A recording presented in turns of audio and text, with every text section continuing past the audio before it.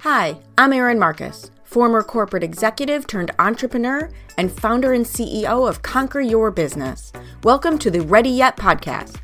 We're excited to bring you more than 100 episodes of interviews and insights designed to help entrepreneurs get the financial and emotional freedom they need in order to build a business and a life they're proud of.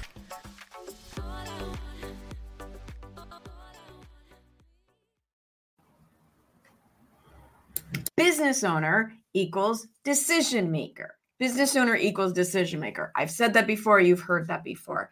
But I want to revisit this idea because the other day I saw a reel from Gary Vee about decisions. And what he was describing, I totally agree with him, is that the problem with business owners is they want to make 3 decisions and they want to have them all be the right decision, like be 3-0. His goal instead with decisions is to be like 118 and 72. Now, I don't know what numbers he used, but you get the point, right? He's trying to be 118 good decisions and 72 bad decisions, while so many people are out there trapped trying to make 3 right decisions and only 3 decisions.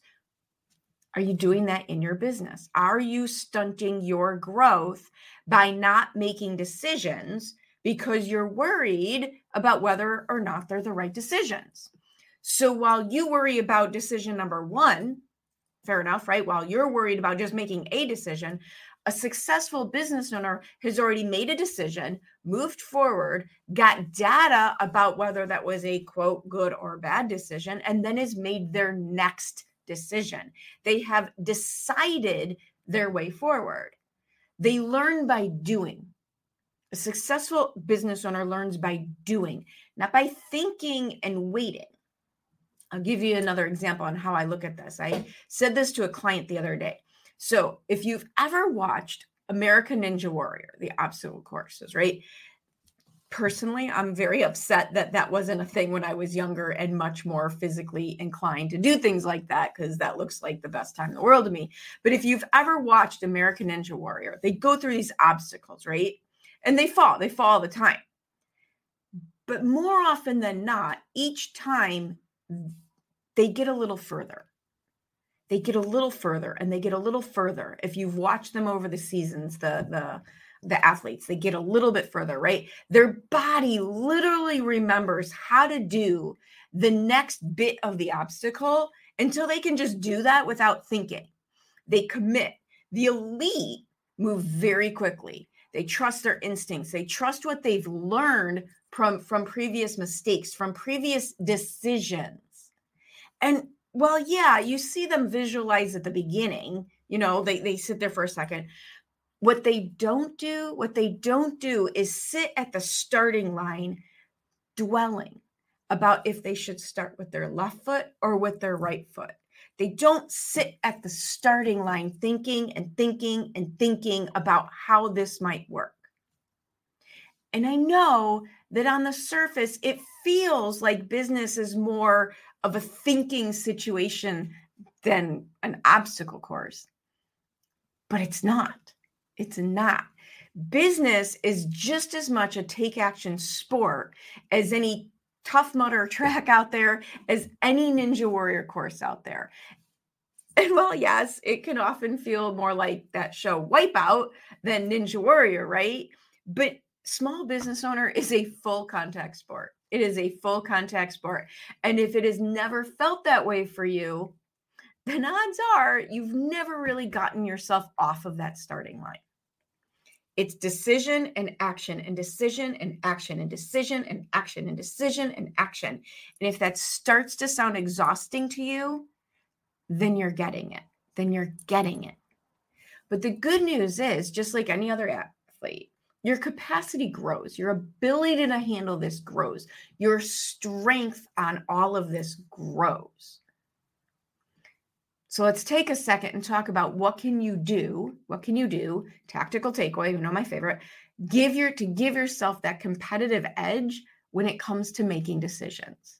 Because it's one thing to understand, like maybe you're listening to this, you're going, okay, I get it. I need to make more decisions.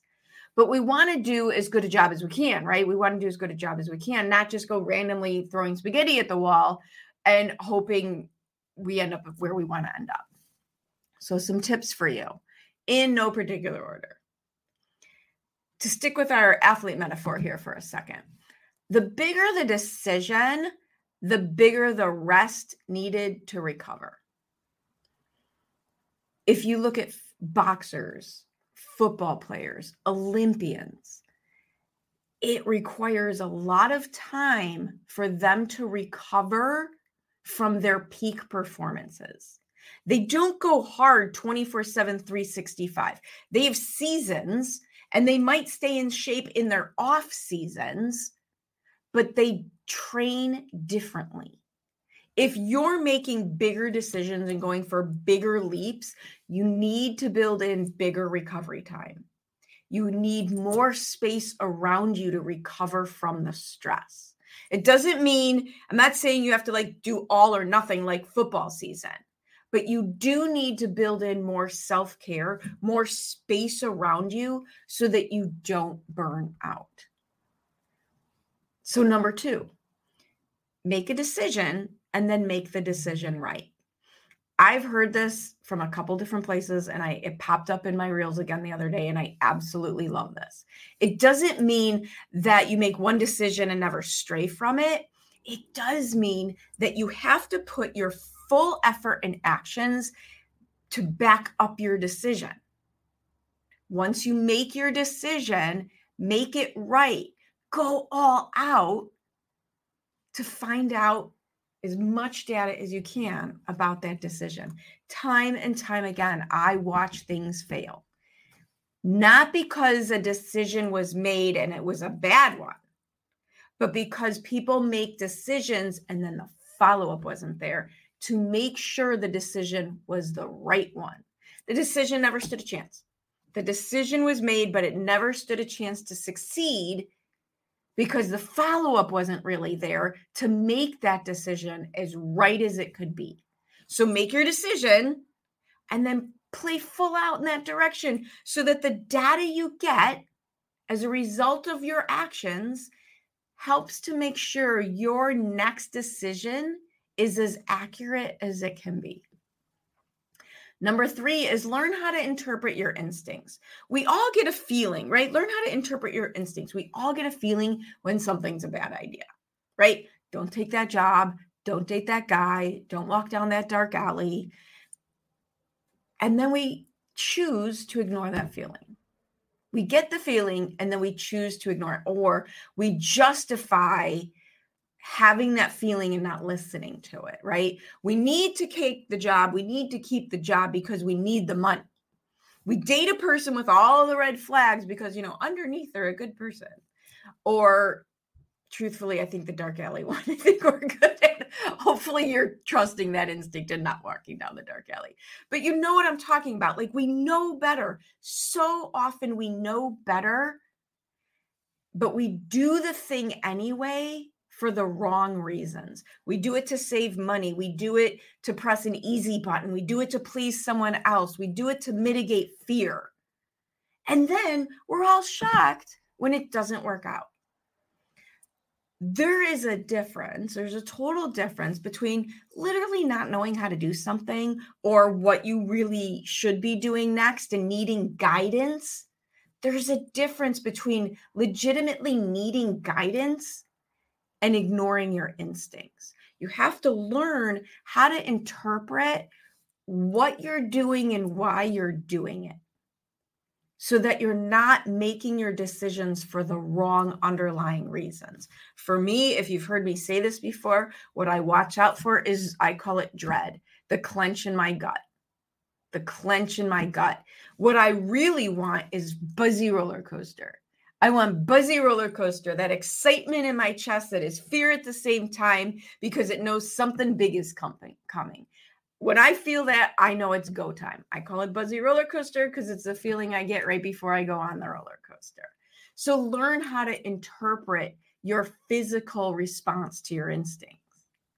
And truthfully, number 4, the way to grow your capacity to be able to make more decisions, better decisions, faster decisions is to make more decisions.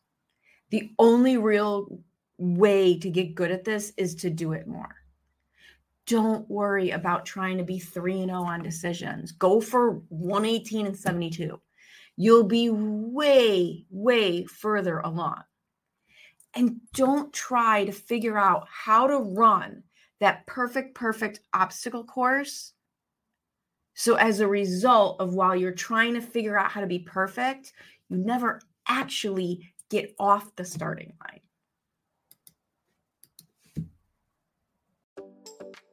I hope you enjoyed this episode of the Ready Yet podcast. I truly enjoy bringing these stories of success and inspiration to you. Please join us in our mission to empower entrepreneurs to be in charge of their businesses and in charge of their lives by sharing this with anyone you know who would benefit from our tactical and motivating advice, leaving us a review, and letting us know if there are any particular topics you would really appreciate hearing about. See you next time.